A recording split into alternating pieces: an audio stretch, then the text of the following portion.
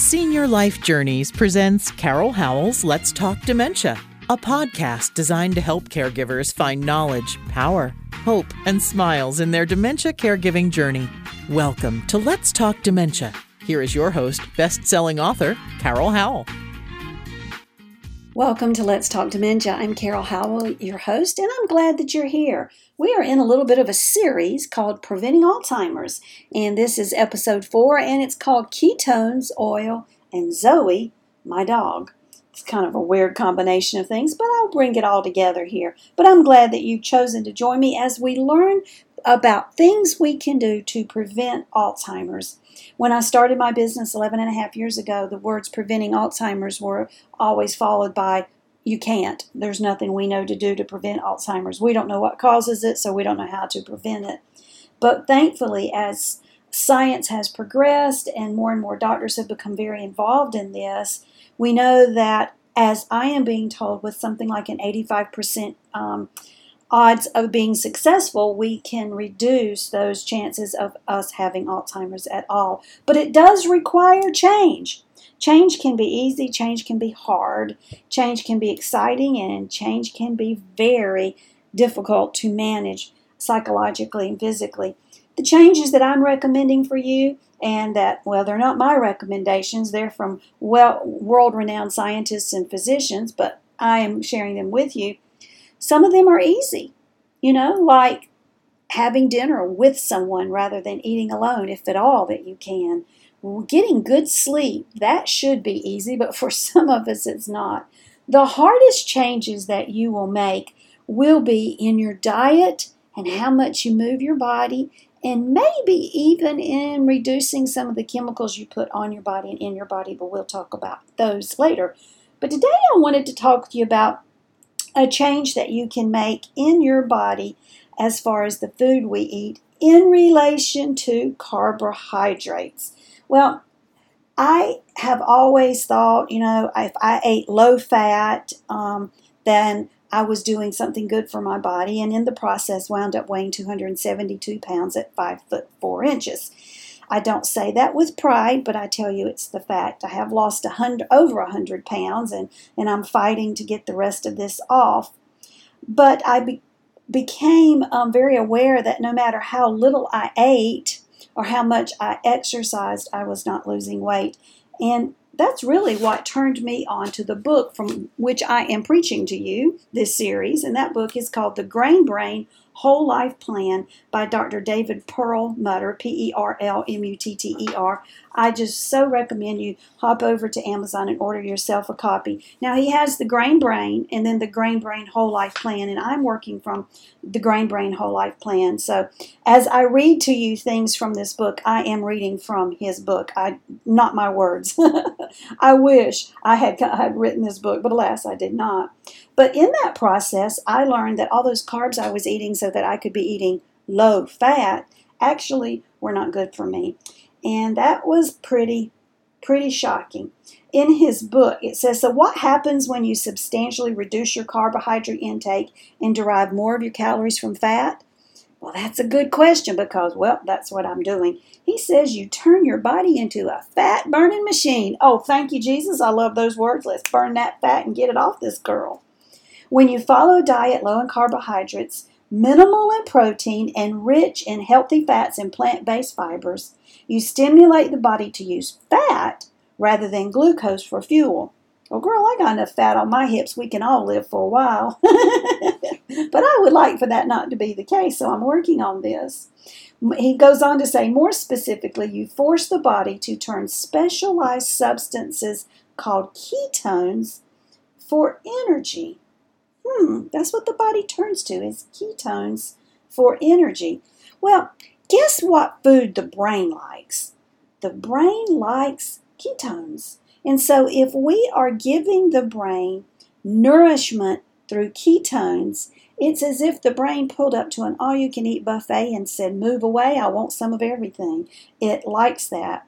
So a ketogenic diet is healthy for us when it's done properly. Now, there are various forms of ketogenic diets out there that are not so healthy, and you have to be careful and smart about what you're doing.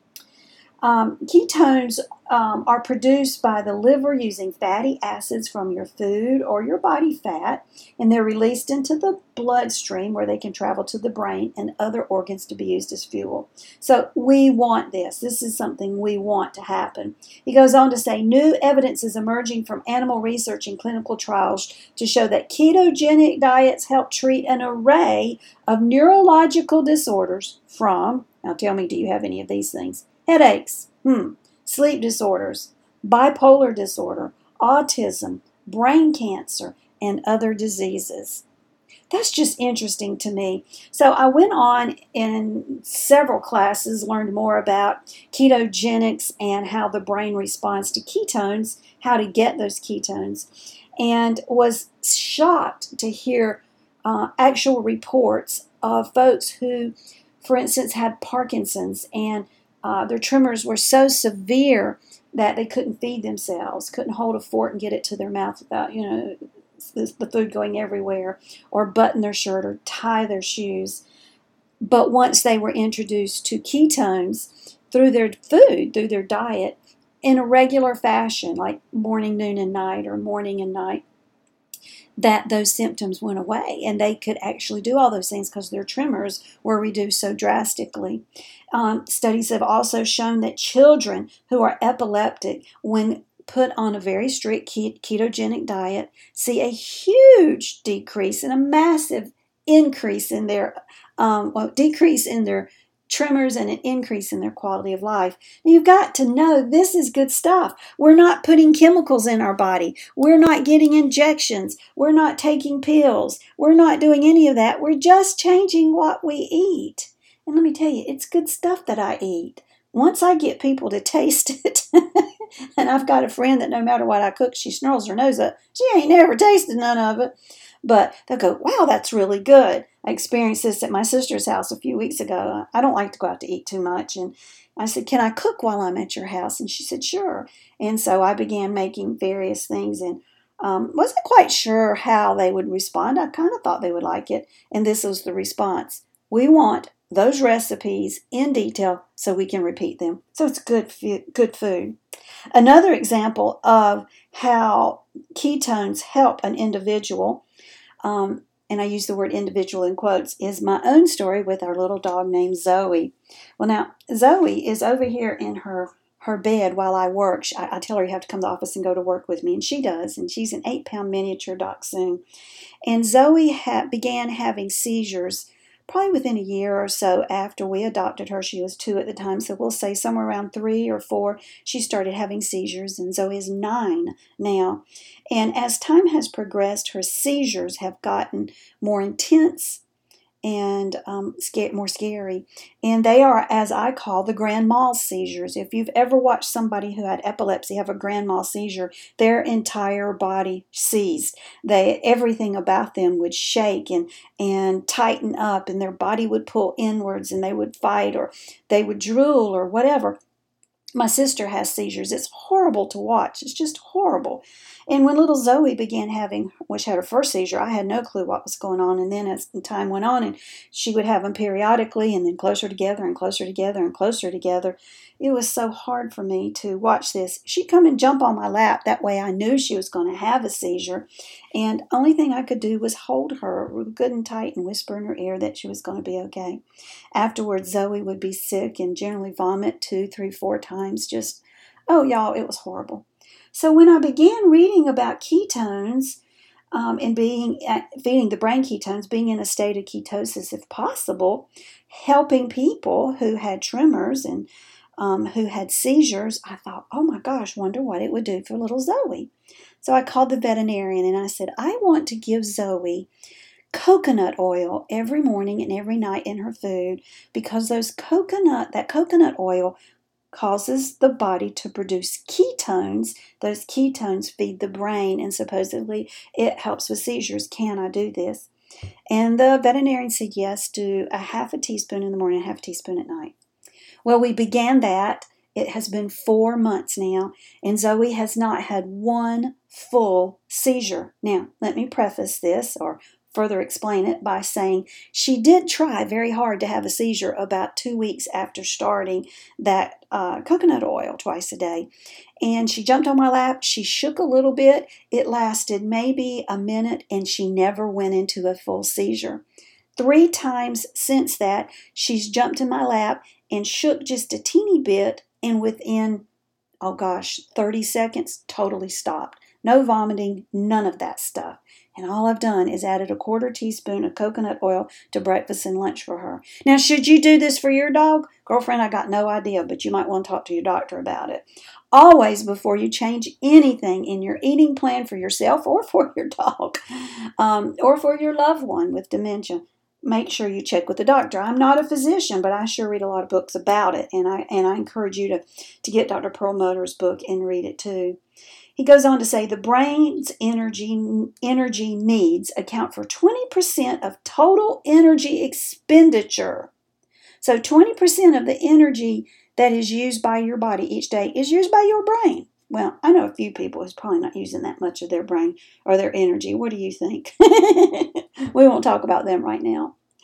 Normal, healthy brain cells thrive when fueled by ketones. He goes on further to say studies have documented that ketosis shores up the hippocampus. Now, folks, I've told you the hippocampus is that part in the very center of your brain that holds new memories. It is the first part of the brain that is affected by Alzheimer's disease, and it's why your loved one can't remember what they had for lunch, because that's a new memory. It's in the hippocampus. So we know that ketosis helps to shore up the hippocampus. Hippocampus cells degenerate, leading to cognitive dysfunction and memory loss, as I just told you. But with greater energy reserves, the neurons are better buffered against disease stressors. How do we do that? Ketosis, consuming ketones. So what can you do? Now, first of all, remember, you got to talk to your doctor about what Carol's telling you. But getting ketones is not as hard as you might think. We do want to make diet changes, and we're going to talk about those in more detail as time goes on here. Making sure we're not eating sugar, though. I mean, guys, there's just no reason you need sugar in any form, shape, or fashion. If you read it in the ingredients and something ends in OSE, like fructose, that's sugar, and it goes by so many names. And artificial sweeteners, aspartame, NutraSweet, saccharin, all of those are so harmful for your body and your brain. Don't do it. Just don't, y'all. It's going to kill us all. The sweetener you can use, as I've told you repeatedly, is by Sweet Leaf, called liquid stevia, or you can get powdered. The Sweet Leaf brand, it is all natural, and it doesn't have sugar in it. There are actually stevias who have sugar in them. Go figure that. I don't know. That's like having collard greens that somebody put chocolate on. But then again, if it was dark chocolate, that might actually be good for us, because dark chocolate is good for us. But making those diet changes. But one of the things that you can do to get ketones into your body quickly is coconut oil. So cook with coconut oil. I don't cook it on high temperatures. I've read that you can, but I have a new frying pan that won't allow me to cook on high temperatures. It's a ceramic glazed one, so somewhere around medium. I use coconut oil for just about everything, and it's quite easy to cook with and use it like you would any other oil. I also bought MCT oil. MCT stands for medium chain triglycerides, and you can buy a gallon of it from Amazon for anywhere between about $50 and $100. Now, I'm going to tell you the difference between the two prices. The $100 one comes with a $4.95 squirt pump. The $50 bottle does not. That's the difference. So order the $50 bottle, flip on over and find where you can order the pump that goes down in the bottle for $5 more, and you have saved yourself $45. Pretty good deal, huh? So every morning I do 1 pump, which is about a tablespoon from that bottle, and I put it in my coffee. Now, yes, I know it's there. I can feel it on my lips because, well, oil is greasy. Has no taste whatsoever, just none. I put a pump of it in a glass for my husband, and I add a little bit of grape juice to it. He probably gets somewhere between 1/8 and 1/4 of a cup of grape juice, because that's, got a lot of sugar in it, a lot of carbohydrates in it, natural sugar, but a lot of carbohydrates. And he just drinks it down. we both do that with our probiotics that we take every day also. That's just an easy way to get ketones to the brain. Even if you're not going to do other good things for your body, consider adding that MCT oil once you've checked with your doctor to your diet and ask him, what about doing it twice a day? Now, I would tell you it's recommended not to do it twice a day initially, just to do it once a day for a couple weeks or so, and then add the second dose if you're so inclined, because that big change initially could cause upset stomach in the world of diarrhea. That's what, and you don't want that. So you'd want to introduce that second dose maybe several weeks later. But do check with your doctor about that. It is an easy thing you can do to feed your brain, and your brain needs food, and you need food. So let's feed the brain and your body healthfully. Yeah, that's the good word. All right, you guys, we're going to talk again on our next episode. We're going to talk a little bit about your belly and your gut, and what you are eating is going into your belly and potentially is leaving the belly, and that is called leaky gut syndrome. When particles from your food leave the belly and get into the bloodstream, bad news for us. So we're going to talk a little bit about that and why that is a bad deal and what you can do to fix it. Want to guess what you can do to fix it? Being careful what you eat. That's what it is. You guys are going to hate me soon when you start hearing me talk about the things you should not be eating. It's nothing you don't already know. All right, I am going to share some good recipes with you as time goes on. Makes me hungry thinking about some of it. I can tell you one of them is a waffle. Yeah, got no flour in it. So good for you. It's a happy thing. All right, see you on our next episode of Let's Talk Dementia. Blessings and smiles. A special thank you to our sponsors, National Association of Veterans and Families, 800-352-2919 or www.navf.org. Contact them for information regarding benefits for the veteran or the spouse of the veteran. Tell them Carol sent you. National Association of Veterans and Families. They speak veteran, so you don't have to. HD Imports, located in Rock Hill, South Carolina. Wonderful mechanics for the repair and maintenance of Honda, Hyundai, Acura, Toyota, and Kia. HD Imports, 803-985-0985. I would like to take a special moment and thank you for being a part of Let's Talk Dementia. You can find all of our resources at our website, letstalkdementia.org. Our podcast, our videos, our books, our blogs, and a form where you can contact me are all right there on the website. I look forward to hearing from you. Blessings and smiles.